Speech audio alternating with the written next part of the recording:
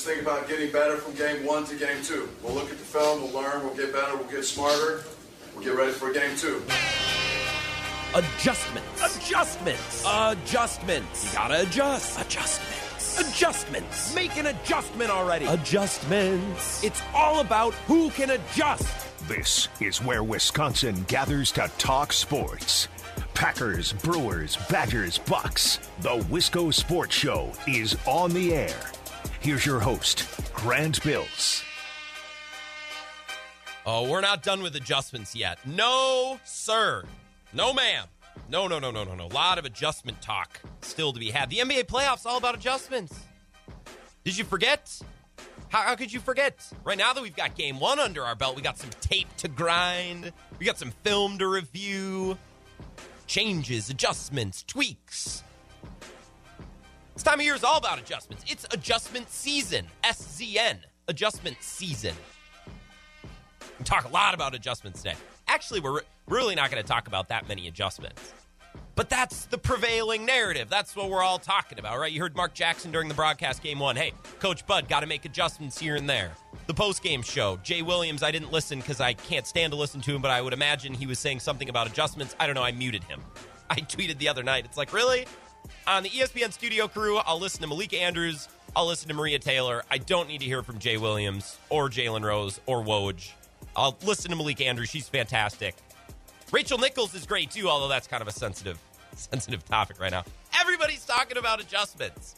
It's adjustment season, and it should be. But I think maybe it's a little bit overplayed, and that's something I want to talk about for a good portion of tonight's show. This is the Wisco Sports Show. My name is Grant Bills, and if you can't tell by the tone of my voice, I am thrilled to be here, happy to be alive.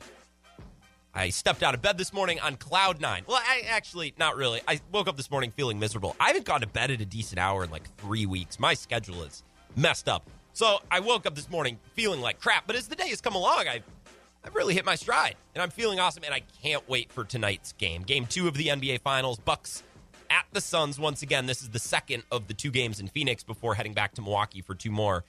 This is a game you don't need to have. It's not a must-win in a literal sense or in the sense of the show, right? We decide what games are must-wins on this show. It's a great characteristic of this community. We'll decide which games are must-wins and which aren't. The Bucks won in the second round against the Nets, going down 0-2. It's really hard to do, however.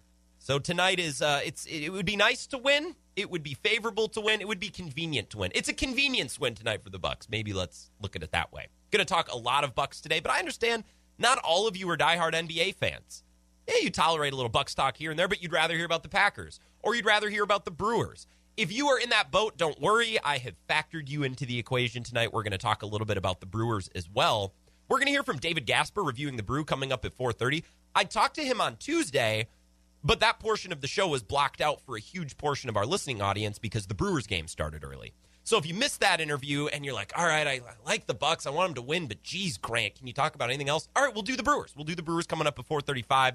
We'll talk about Rowdy Tellez, a new member of the Brewers, talk about the shifting in the back end of the bullpen because the back end of the bullpen had some issues yesterday, especially in the first game of that doubleheader against the Mets. So we will do a little Brewers talk at both 4:30 and 5:30. Other than that, a lot of Bucks, as it should be, is there in the NBA Finals. If you want to chime in, add anything to the conversation, send me a text, 608-796-2558. You can give me a call as well, and you can follow and tweet me at Wisco Grant if you're on Twitter, if Twitter is your thing.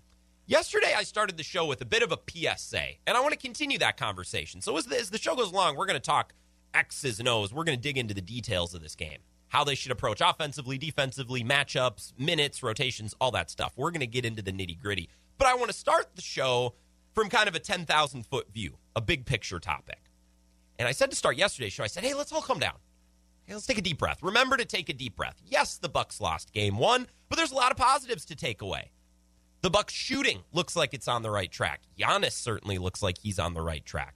I thought the defense was good, at least better than most people would argue. I think the Bucks did a lot of good things. The Suns were just better. And game 1 always goes to the home team. The home team has won game 1 of the last 9 NBA Finals, last 9 of 10. That's not counting the bubble. So that's going back 11 years. 9 of the last 11 years, The home team has won game one of the finals. We shouldn't be shocked that the Bucks lost, and we certainly shouldn't be upset about it. A lot of reasons to be optimistic going into tonight. But that's not how Wisconsin sports fans typically operate. Right? We're a fickle bunch. If our team is winning, oh, it's the best team ever. How could anyone criticize our team? We have the best player. We have the MVP. We have the best coach in the league. We're underrated. Everybody counts us out. We're the best. That's after every win. If we lose, I've always hated this team. I've always hated this state. I hate myself. And fire everyone. Very hot and cold fan base. And I'm part of it. Like, I'm in the mix. I'm guilty of this too. There's never an in-between. And that's what I want to begin the show with tonight. Kind of a bigger picture topic about the Bucks. How we can be better fans. How we can be smarter fans. How really we can have a deeper understanding of the games that we watch. Because if we're going to come together for 2 hours every night, and I understand most of you probably don't listen to all 2 hours. Some of you might, and that's great. But if you stop by the show for 20 minutes, 30 minutes, and we're investing time in these discussions, I want to make sure they're worthwhile discussions. Otherwise, we're just wasting time here. How can we be better, smarter fans and have more worthwhile conversations and discussions about these games that we watch? We invest time and emotional energy, and we lose sleep over these games. We might as well make it worth it, and we might as well learn something along the way. I first started thinking about this the other night during game one, especially when the Bucks were on defense. When the Bucks were on defense, I couldn't stop thinking about this. There are many instances of the Bucks switching.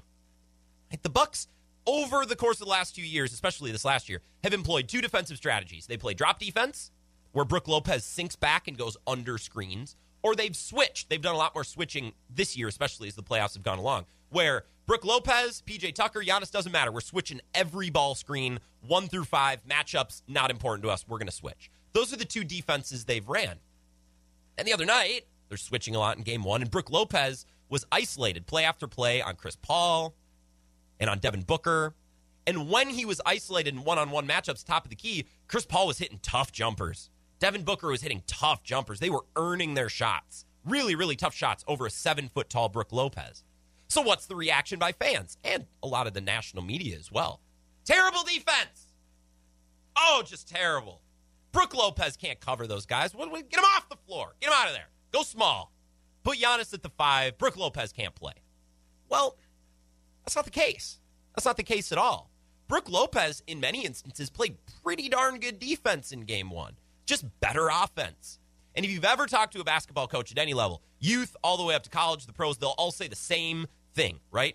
The offense has the advantage. The offense knows where it's going. The ball handler knows where they're going. If I'm dribbling, I'm going to cut right. I know that. The defender is reacting. So the offensive player is always going to have the advantage. Chris Paul, Devin Booker, they worked and took really tough shots and made really tough shots over Brook Lopez. That doesn't mean that Brook Lopez's defense was bad. I retweeted this tweet the other night from our friend, show guest, Dave Dufour of The Athletic. He tweeted this: the ball going into the hoop shouldn't have an effect on your opinion of the defensive possession. So tonight when you're watching the Bucks, especially on defense, and Devin Booker drives to the hole or takes a jumper, right? As the ball's leaving his hand, make an active effort to think, oh, that's good defense. Oh, that's bad defense. Before the shot goes in, right? Because there's all these instances where I'm watching, Chris Paul puts up a tough contested jumper, and I'm like, hey, good defense. And the ball goes in, and then I'm thinking, all right, well, you made him work. And sometimes that's all you can do. The ball going into the hoop or missing the hoop, that's secondary to whether the defense is good or not. You can have good defense and just better offense. There were a lot of examples of that in game two. Here's another example, and it's a football example. So if you're getting sick of basketball and you're like, Grant, please talk about anything else, here you go. I have some football examples for you. And it's a podcast that I was listening to called Flying Coach. It's with Peter Schrager and Sean McVay. And the guest was Kyle Shanahan. It's very, very interesting. And Kyle Shanahan in this podcast is talking about the Super Bowl against the Patriots when he was the offensive coordinator in Atlanta under Dan Quinn, Matt Ryan's MVP year. This is 2 weeks after they completely shellacked the Packers. And they're up 28-3.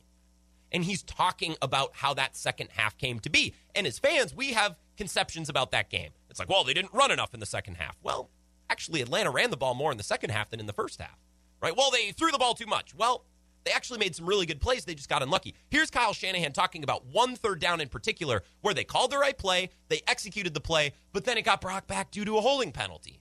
Doesn't mean the play was bad. Doesn't mean the play call was bad. It just didn't work out. Here's Kyle Shanahan. And I got to throw the ball to get back to field goal range. And so the next play I threw the ball was a 5-yard out to Mohamed Sanu, caught it, turned up the field for a 12-yard gain, back in field goal range, but they called a holding on our left tackle on Jake Matthews on Chris Long. So I had to deal with it. And then you got to live with it the rest of your life. Yeah, I wish I called a different call on that one play. So it didn't work out, right? The call to Mohamed Sanu, the pass was good, the route was good, it worked, it had its intended purpose to get back into field goal range, it did, and then the holding call brought it back. Ugh. Frustrating. That probably would have ended the game. But of course, we're not lucky. Tom Brady is the only one who ever gets to take advantage of luck in the NFL.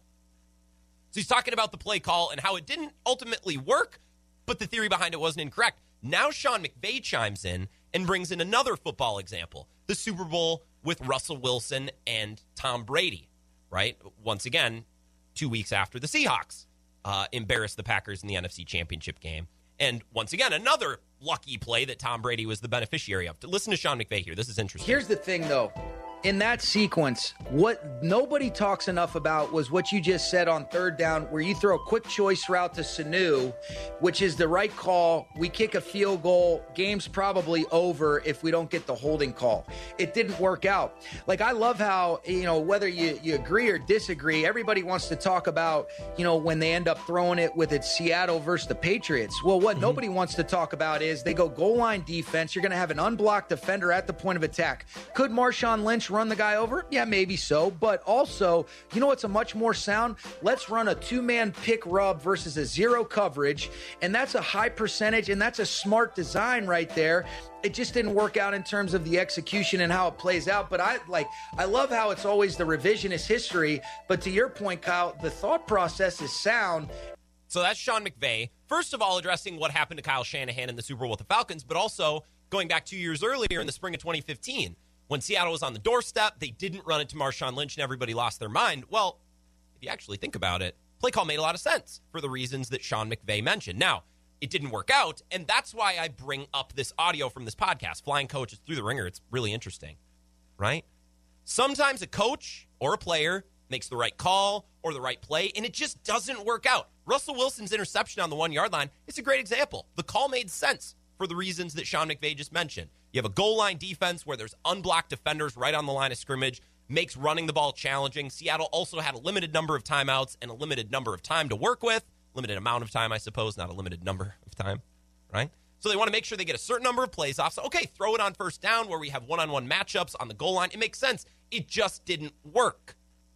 That doesn't mean it was a bad play call. It means it didn't work. To bring this back to the Bucs, let's say that game one played out exactly the same way. The Bucs ran the same defensive sets. They used the same strategy, same execution.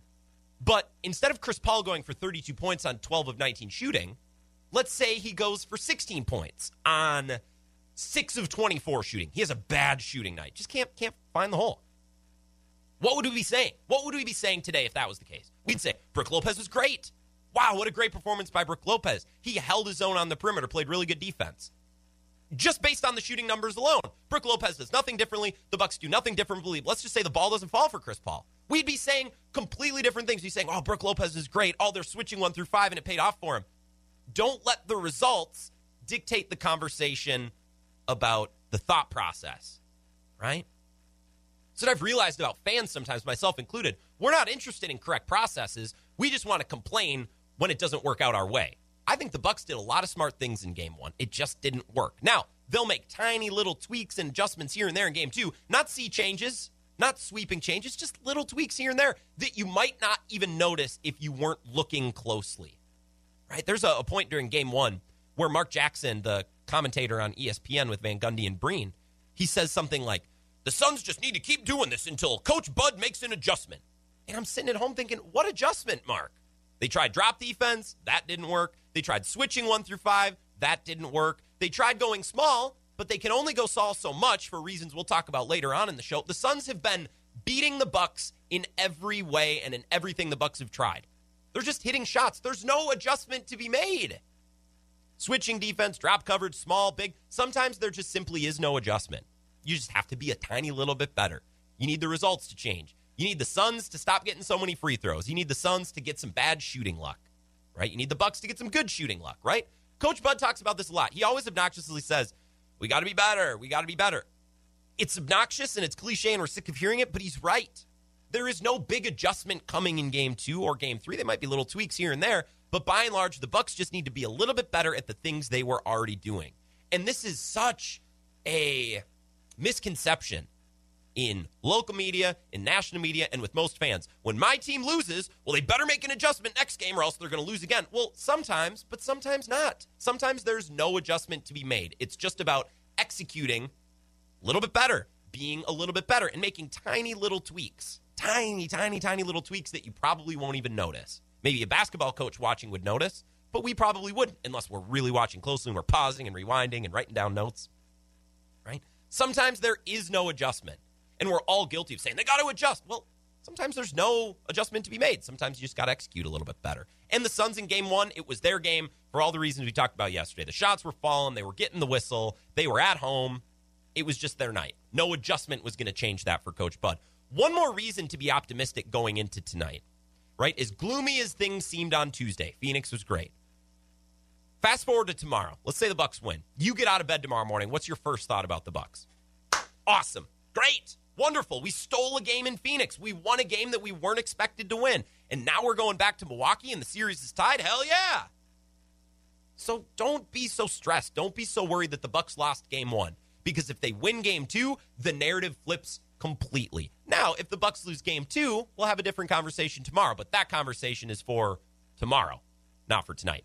608-796-2558. Just some big picture thoughts on how we should watch these games and how we should think about these games rather than just yelling that Coach Bud is the worst and he doesn't adjust and blah, blah, blah. Look, I don't think Coach Bud is an amazing coach, but he's not nearly as bad as I think some people make him out to be. And in that way, that weirdly makes him underrated, right? If everybody hates him, but he's not as bad as everyone says, does that make him underrated? Oh, maybe it's Stockholm Syndrome. I don't know.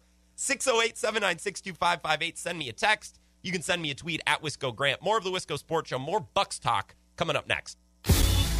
This is the Wisco Sports Show with Grant Bills on the Wisconsin Sports Zone Radio Network.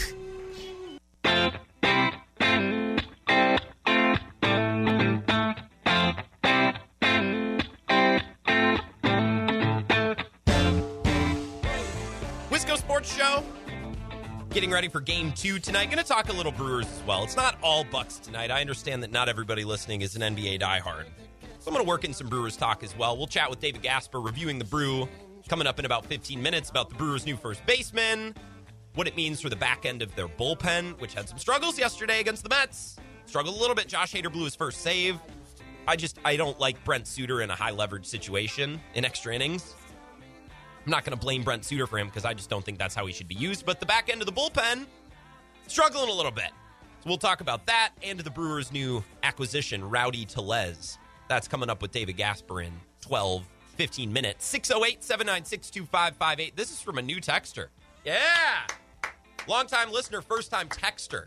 Love that. He says, agree with you 100%. Same thing when watching a baseball game. If a pitcher throws a shutout, the talk during the game is how the pitcher is throwing a gem. But the next day, everyone is upset because the shutout team had no offensive production. Yeah, it's funny. If a pitcher throws a no-hitter, talk to one fan base, talk to the other fan base, you'll hear two different stories. One side will say, hey, what a pitching performance.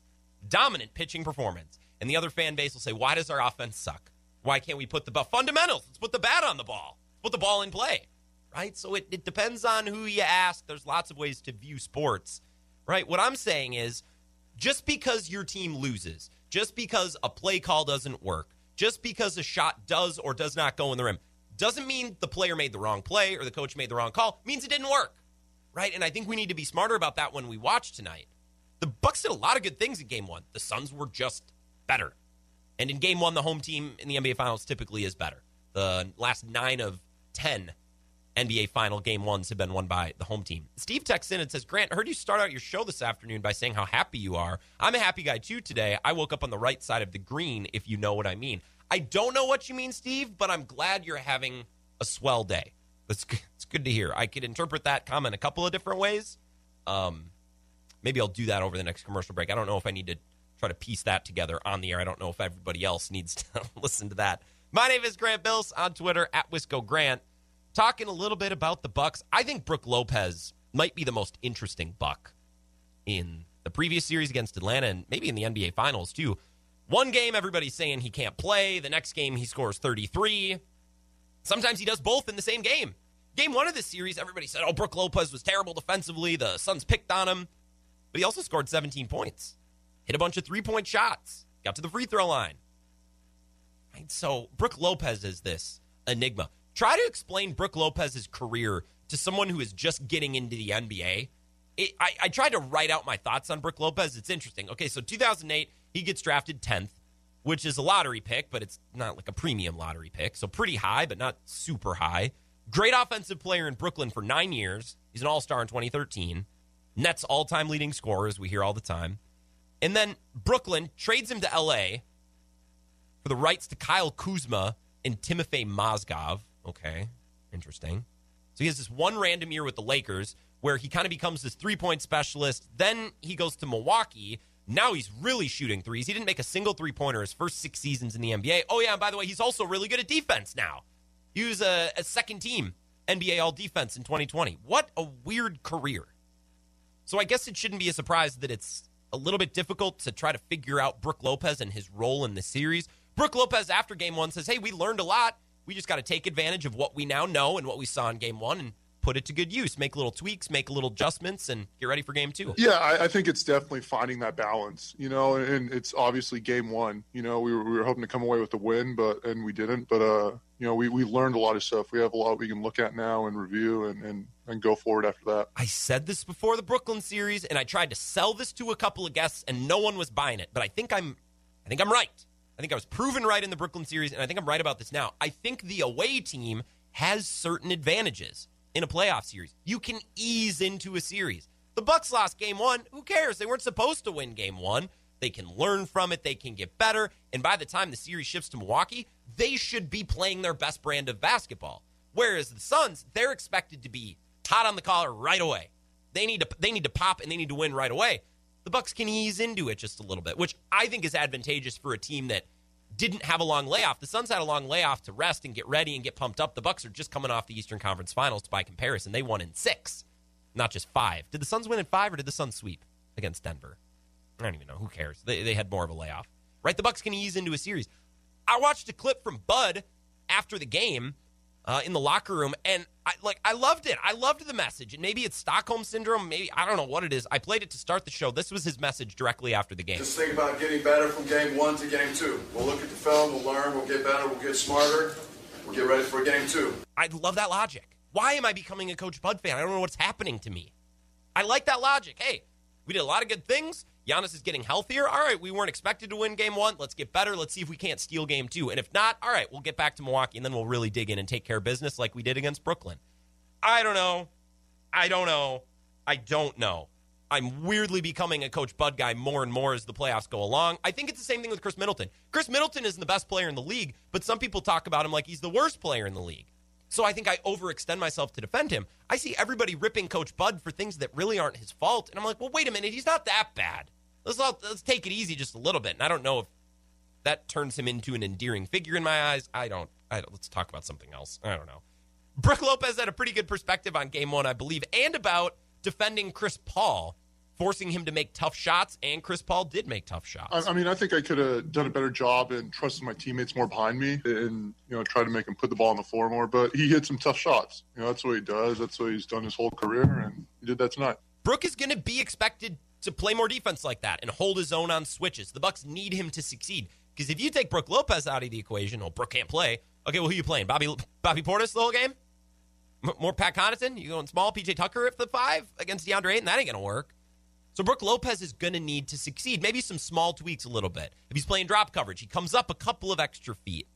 Or if he's switching, being a little bit more aggressive. As he said, trusting the defenders behind him. So if Brook Lopez wants to put a little pressure on Chris Paul, okay, maybe he puts the ball on the ground and he gets past you, but you have help. And I think Giannis, as Giannis gets healthier, that factors into the equation too, because Giannis is one of the best, if not the best, help defender in the league.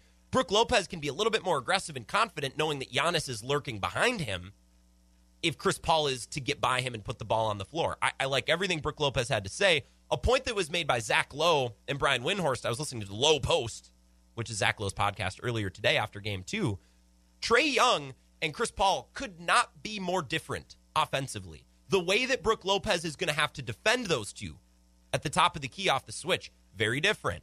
Different angles, different pace, different challenges altogether. So as the series goes along, Brook Lopez gets a little bit better feel, gets a little bit better at defending them, right? We learn, we get better, we get ready for game 2. I hate that I'm quoting Coach Bud. I don't know what's happened to me, but I'm weirdly in lockstep with everything I heard from Coach Bud and what I'm hearing from the Bucks players as well.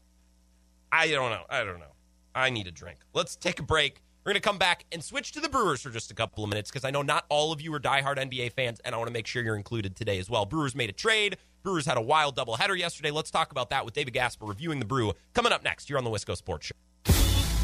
This is the Wisco Sports Show with Grant Bills on the Wisconsin Sports Zone Radio Network.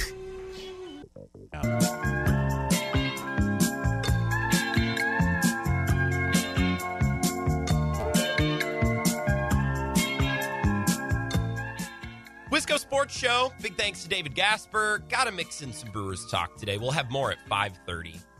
I get it. The Bucks are in the finals, and that's a huge deal, but some of you may not be diehard NBA fans, might not care at all. And you might just be bearing with everybody else. Oh, I'll tolerate the Bucks talk. Well, I want to throw you a bone as well. So more baseball, more Brewers coming up at 5:30. I'm on Twitter at Wisco Grant. You can text and call the show, 608-796-2558. This text comes in from Josh in Holman. I'll be in Holman on Saturday for Anthony's Day, Josh. You should swing by. He says, put Giannis at the 5. Let Drew and Chris run the offense up top. Giannis on Ayton to take away the paint on defense. Giannis at the 5 is their best lineup. It's been statistically their best lineup, offensively and defensively, when they have used it in the last 3 or 4 series. Okay? That's great that we know that. We have clarity on that. That's good. That is a given, that their small ball 5 lineup is their best lineup. But it's also problematic because they can't deploy it probably with the frequency that they would like because Giannis isn't 100%, and that's significant.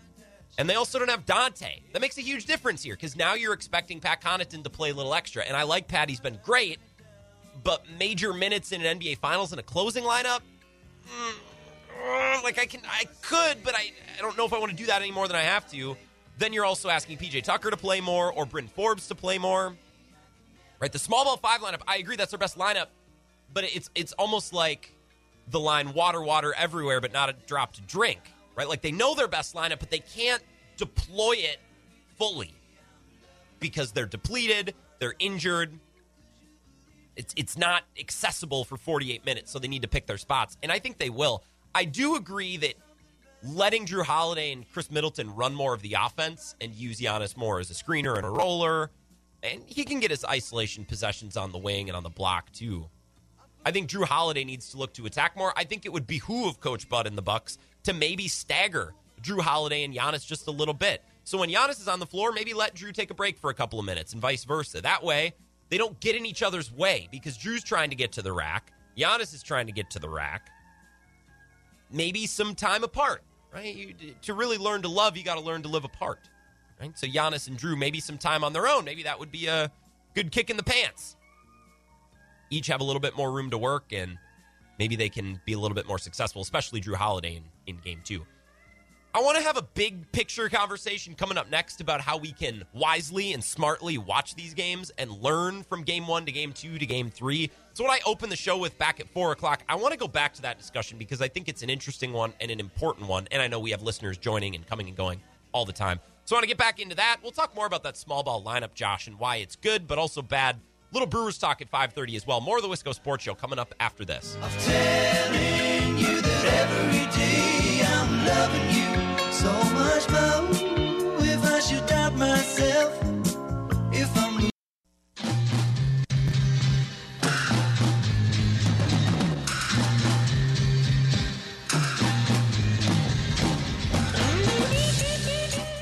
Wisco Sports Show. Excuse me. Wisco Sports Show. My name's Grant Bills. Thanks for hanging out. Bucks have Game 2 of the NBA Finals tonight. I love it. I love it. To quote Michael Scott, this finals is the best finals in years. This is amazing. This is wonderful. 2 fun teams to watch. How much fun is it that we get to watch Chris Paul in the finals, Devin Booker, but also Chris Middleton and Brook Lopez and Giannis? Yes. I love this. So the basketball fan in me is just amped to watch. The Bucks fan, of course, a little worried. We need to get a game. We need to get off the schneid, hopefully split the series after tonight going back to Milwaukee. But just the basketball fan in me, the fan of the league. Oh, this is such a great finals. I love it. I love reading about it, listening to podcasts. I love doing the show. I love watching. I love everything about it. I'm a happy man. Leave me alone. Don't ruin it. Nobody call in to complain about Craig Counsell. Nobody call in to talk about bunting. Just let me have this. Please. Thank you. Twitter, @WiscoGrant. If you want to reach out, follow, be a part of the show on Twitter, if Twitter is your thing. About an hour ago, we were talking about Brook Lopez and his role and what kind of role he's played in the past series and in this series, especially defensively. And the Bucks' best lineup this season has been their small ball lineup, which is Giannis at the 5. So if you've heard that and you're like, Grant, kill me with the ballpoint hammer, I don't know what that means. Okay, so that means the Bucks play a lineup where Giannis is the biggest player. No Portis, no Lopez, no center. Giannis is the center. And then you surround him with 4 other players, preferably shooters. You could also call this, we're going to go 5 out. We're going to go small. We're going to play Giannis at the 5. There's lots of different ways to categorize this. But their best, most effective lineup this postseason has been Giannis, Middleton, Drew, P.J. Tucker, and Pat Connaughton, who's been excellent. And I won't hear any Pat Connaughton slander because they're not in the finals. They wouldn't have even made the Eastern Conference Finals without some really good play from Pat Connaughton. But, yeah, he's white and he's Pat Connaughton, so let's hate on him. Yeah, I won't have it. Their best lineup this year in the postseason has been Giannis, Middleton, Drew, Pat Connaughton, P.J. Tucker. That's their small ball lineup. Now, there's 2 problems with that. Now, I love the clarity, first and foremost. I love that we know what their best lineup is, and we have that clarity. That's not an unknown. I love that we know that. But there's 2 problems with that being the ideal lineup. Number one, they don't have the depth to do that for huge stretches, especially Giannis being a little bit banged up. I don't know how often and with what frequency you can deploy that lineup and for how long once it's deployed. I think you need to use it sparingly because they don't have the depth. Now, if Dante was healthy, different story. This lineup is also a problem because you have 2 players who essentially are non-shooters. Giannis can take threes, but no. As far as the defense is concerned, Giannis isn't a shooter. And that's really what matters because the small ball 5 is so good because it helps manipulate the defense and get matchups that are advantageous. Giannis can shoot threes, but in terms of manipulating the defense, no, he can't. P.J. Tucker also is basically just a shooter from the corner. And other than that, he's a non-factor offensively. So 2 of the 5 players in the small ball 5 lineup can't really do much for you. And Drew's not an amazing three-point shooter, and Pat Connaughton can be, but he's a role player for a reason. That consistency isn't a given. This is where they miss Dante because he's an athletic defender who can shoot. He's a better defender and better shooter than Pat. He's younger and more athletic than P.J. Tucker, and he's a better shooter and a better offensive creator, a playmaker than P.J. Tucker as well. He's that extra guy, and they're really missing him. So the Bucks need to find a way to get by. I think it's fairly simple. They just got to make Phoenix work harder on both ends. They played pretty good defense in Game 1. Phoenix got after it anyways. They need to make the Suns work even harder in Game 2. Don't hope that the shooting regresses. Don't hope that Chris Paul has an off game. You need to go out and actively make it happen because the Bucks, mostly due to Chris Middleton and Brook Lopez, had a better three-point shooting night than the Suns. And Devin Booker, who finished with a really, really good final line of 27 points, well, that's because he got to the free throw line 10 times. His final night was 8 of 21, 1 of 8 from 3. So, although I think the Bucks played okay in Game 1 and the Suns played really, really well, I'm not expecting the Suns to come crashing down to earth. So you have to try to make that happen. You have to try to crash them back down to earth, and I think it's about making them work harder. Now, you can talk about setting screens and switching and shot selection, all this, all that, but you got to make them work, just in a general sense. And I want to read you an excerpt from Eric Name's piece for The Athletic earlier today, and it gets at this point. It's very pointed. Eric says, NBA defenses will eventually see the offense take a shot on most possessions, and defense has to decide what shots they are most comfortable giving up. But they don't just have to allow the team to have those shots. They need to make defenses work for them. Whether or not the Bucks decide to switch 1 through 5 as they did in Game 1 is somewhat immaterial to the idea of simply making Chris Paul and Devin Booker work harder to get the things they want on offense. I agree with this. Whether you're going to play drop defense, whether you're going to switch 1 through 5, Coach Wentz suggests maybe they should do a little blitzing, a little double teaming on the screens, whatever. Take your pick.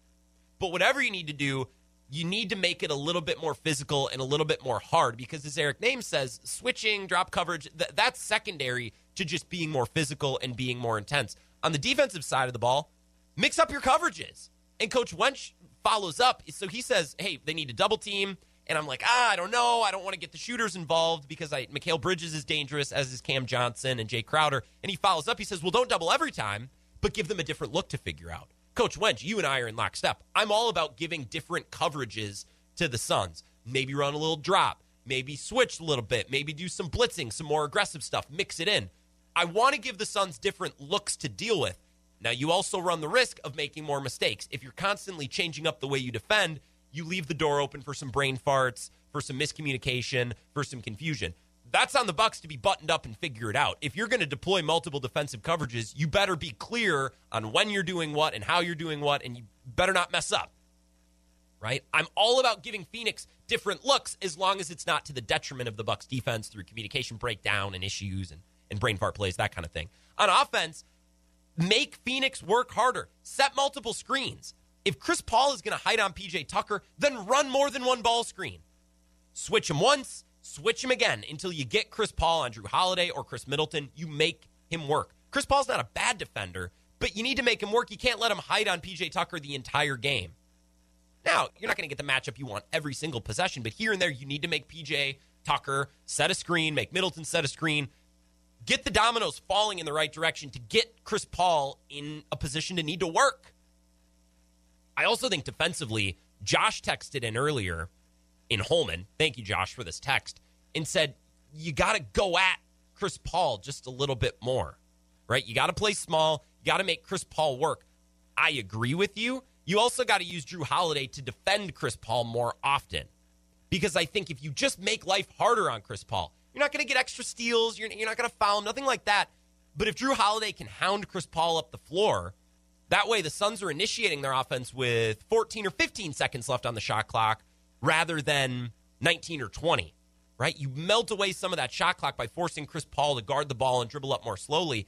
It's just less time the Bucks have to defend. Make the Suns work harder. Whether you're running drop coverage or whether you're switching, that's secondary. Tonight, the focus should be about making the Suns work harder because at times it was a little too easy. There were times the Bucks made them work, and the Suns just hit good shots anyways. Tonight, need to make them work just a little bit harder. I want to continue to talk about the Bucks, but I want to bring the Brewers into a full little twofer segment coming up next here on the Wisco Sports Show. This is the Wisco Sports Show with Grant Bills on the Wisconsin Sports Zone Radio Network.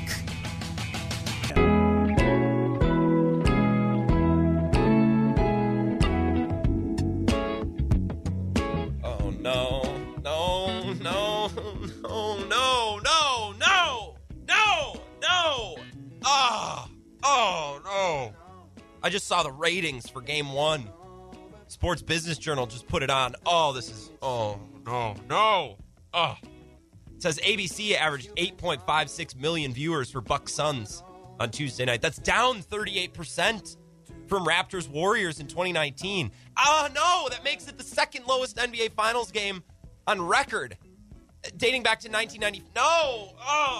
Damn it! I don't care. Take your ratings and shove it up your butt. Do I sound like Clay Travis? Imagine wasting any brain power worrying about the ratings for an NBA Finals. I don't care. DeAndre Ayton is good. That's awesome. Chris Middleton is in the finals. That's awesome. Chris Paul and Giannis are in the finals. That's awesome. Good for Coach Bud. Good for Monty Williams. Good for Phoenix. Good for Milwaukee. And you can take those ratings and shove them up your ass. So sick of people complaining about ratings. This is the Wisco Sports Show. My name is Grant Bills. Going to get into the Brewers here in a few minutes. Twitter at Wisco Grant. Talk and text line 608-796-2558. Your texts have been on fire today. Coach Wench brought it. Mike and Madison brought it. Steve, Josh, and Holman. We got some new texters from Madison. What a day. What a day on the TTL, the talk and text line. And should be a day on the talk and text line. The Bucks have an opportunity to tie the NBA Finals before going back to Milwaukee. And that's why I have reason for optimism. Think of the outcomes tonight. If the Bucks win, it's tied. We're feeling great. We stole a game in Phoenix after a lot of hope seemed to be extinguished after game one. They stole the game, it's tied 1-1. We're going back for 2 games in Milwaukee. Let's go. Right? It's right there. It's right in the palm of the Bucks' hand. They just got to seize it tonight, play a little bit better, hope the whistle gets a little bit better, hope the shots start to fall for Drew Holiday and Bobby Portis plays a little bit better. The equation for victory is not a long, stressful, tenuous one. It's quite simple. It's up to the Bucks to get out there and execute tonight. Yesterday, we got a text from Jamie at Ken's Barbershop on the north side, who I have an appointment with next week. If you see my hair, I look terrible these days. And it got me thinking. The Bucks haven't been great in game ones. And it's not just an NBA Finals thing. They've been poor in game one throughout the course of these playoffs. And we mentioned the track record yesterday, and I've referenced it a couple times throughout the show. The last time a road team won game one of the NBA Finals, do you know? Do you remember? I had to look it up. I didn't remember. The Spurs won in Miami, American Airlines Arena, in 2013.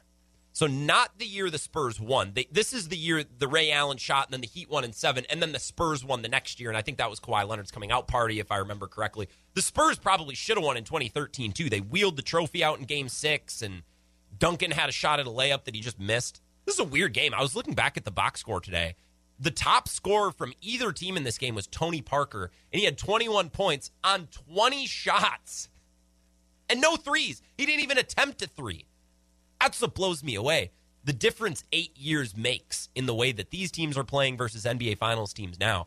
There were 48 combined three-point attempts from both teams, the Heat and the Spurs, that year. The Bucks and the Suns combined took 70 on Tuesday night.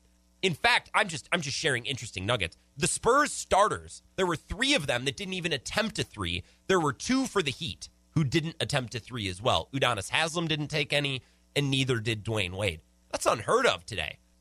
For the Bucks the other night, for example, I mean, their entire starting five's jacking up threes. Even Giannis. Giannis probably shouldn't be. PJ Tucker took two threes. Giannis took 2. Chris Middleton took 12. That a boy, Chris. Brook Lopez took 5, and Drew Holiday took 4. Everybody's shooting threes. All members of the starting lineup. The Spurs had 3 players in the starting lineup that didn't attempt a single one, and the Heat had 2, Udonis Haslem and why can't I remember? Dwayne Wade. Thank you. My brain's having brain farts today. I'm like the Bucks on defense. I just having brain fart moments here and there. All of those statistics, by the way, from that game in 2013, not relevant in the slightest, but just fun. And I like reminiscing on old NBA games sometimes. Anyways, we're talking about game one. The Bucks have not been great in game ones under Coach Bud. And that could be for a couple of different reasons. It's probably a combination of all of these reasons. Number one, the layoff from one series to the next has been tough. Like going into the Heat series, they were off for like a week and a half, weren't they, during the play-in games?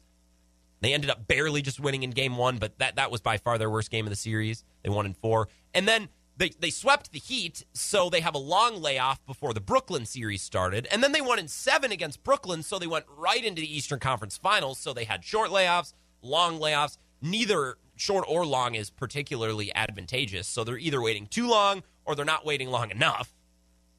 And I think winning in 6 in the Eastern Conference Finals, that's a pretty normal outcome.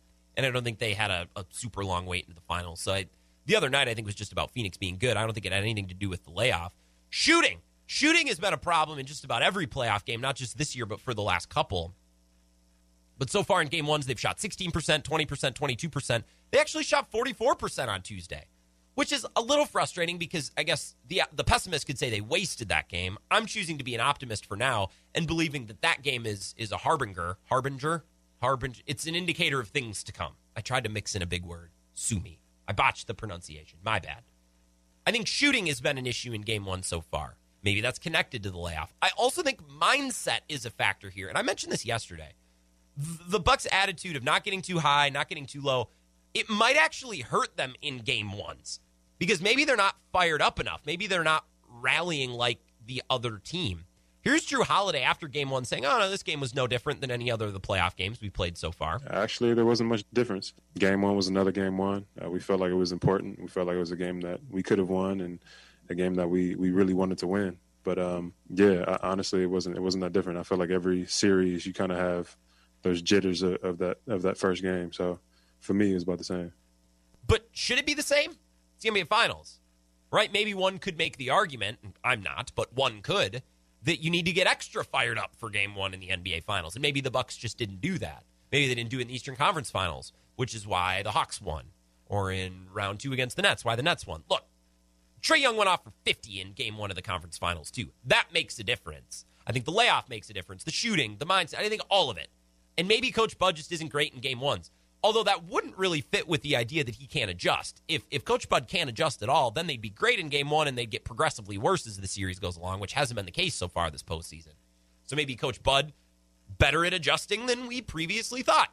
Who knows? I think Coach Bud's sneaky becoming underrated. Not because he's amazing, but because everybody hates him so much and believes he's such a dum-dum. I think he's smarter than people think, which by definition would make him underrated, correct? I don't know. Maybe I'm drunk. The Bucks just aren't their best in game 1s. And our friend Jamie, Ken's Barbershop on the north side, sent in a text yesterday, got me thinking. So he mentioned, I'm ready for the Brewers to go in the tank. It's an annual thing. Every year right before the All-Star break, they completely go in the tank. Okay. So now I'm prepared for it. Now I'm on the lookout. They typically go in the tank before and after the All-Star break. We'll just talk about before because that's the situation the Brewers find themselves in tonight. They're a couple of games away from the All-Star break now. 2018 is a brilliant example of this happening to the Brewers. Bucks can't win in game 1. Brewers can't win going into the All-Star break. The Brewers won 5 in a row from July 2nd to July 6th in 2018 to improve to 53-35, which put them 18 games over 500. They were killing it in 2018. And then, with 10 games left before the All-Star break, they go 2-8, including losing 6 in a row, including a 5-game sweep in Pittsburgh going into the All-Star break. So they go from 53-35 to 55-43, 18 over to 12 over in a matter of just 10 games. Oof. Now, it ended up working out for them because they won the division in the end and played the Rockies instead of the wild card game. They went on to beat the Rockies and then lose to the Dodgers in the NLCS. Go figure, right? We saw it loud and clear in 2018, and I remember that moment in the Pittsburgh game, that walk-off double where the ball went through the legs of Eric Kratz, and it was, oh, what a mess. It was raining. It was wet in that game. I remember it like it was yesterday. 2018 was a great example. Now, our Brewers, the 2021 Brewers, are rapidly approaching the All-Star break. So I thought, all right, let's look at the numbers. Let's see how they're faring. As of 10 games remaining, using that 10 games as a cutoff point, as of 10 games remaining to the All-Star break, which is July 2nd, the Brewers were 50-33, which is 17 over. Pert near identical to where they were in 2018. They were 18 over in 23.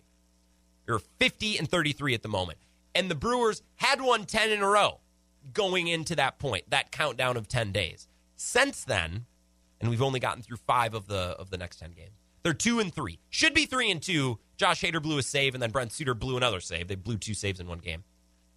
So they're 2-3, and they're about to play 4 against the Reds. They're 6 back, the Reds are, of the Brewers in the division.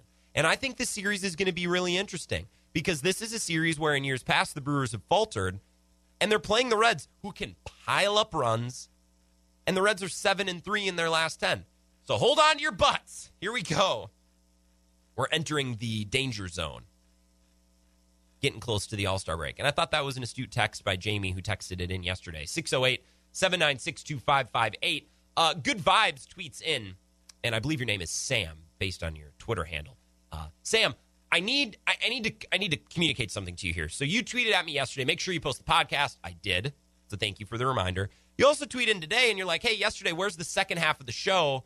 I wanted to show a friend the Aaron Rodgers phone call discussion. Okay, well, here's the thing, Sam. I don't post the entire 2 hours as a podcast every day. Now, that's for a couple of different reasons. Number one, I am slightly lazy, and it's...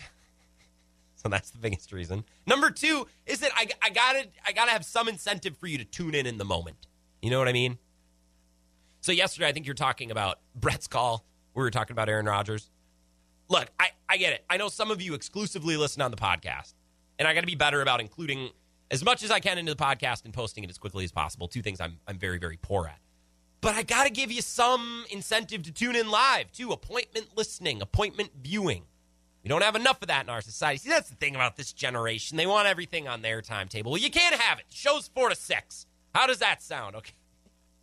David Minona hasn't called in a while, so I'm just carrying the torch of hating on millennials, hating on Gen Z. Thank you for the tweet. The podcast will be up later tonight. Thank you, Sam. Tweet me at Wisco Grant. You can follow me there as well. I don't have anything planned for the last 10 minutes of the show, so if you got something you got to get off your chest, send me a text, send me a tweet. Otherwise, I think we'll just have our closing thoughts on tonight's game.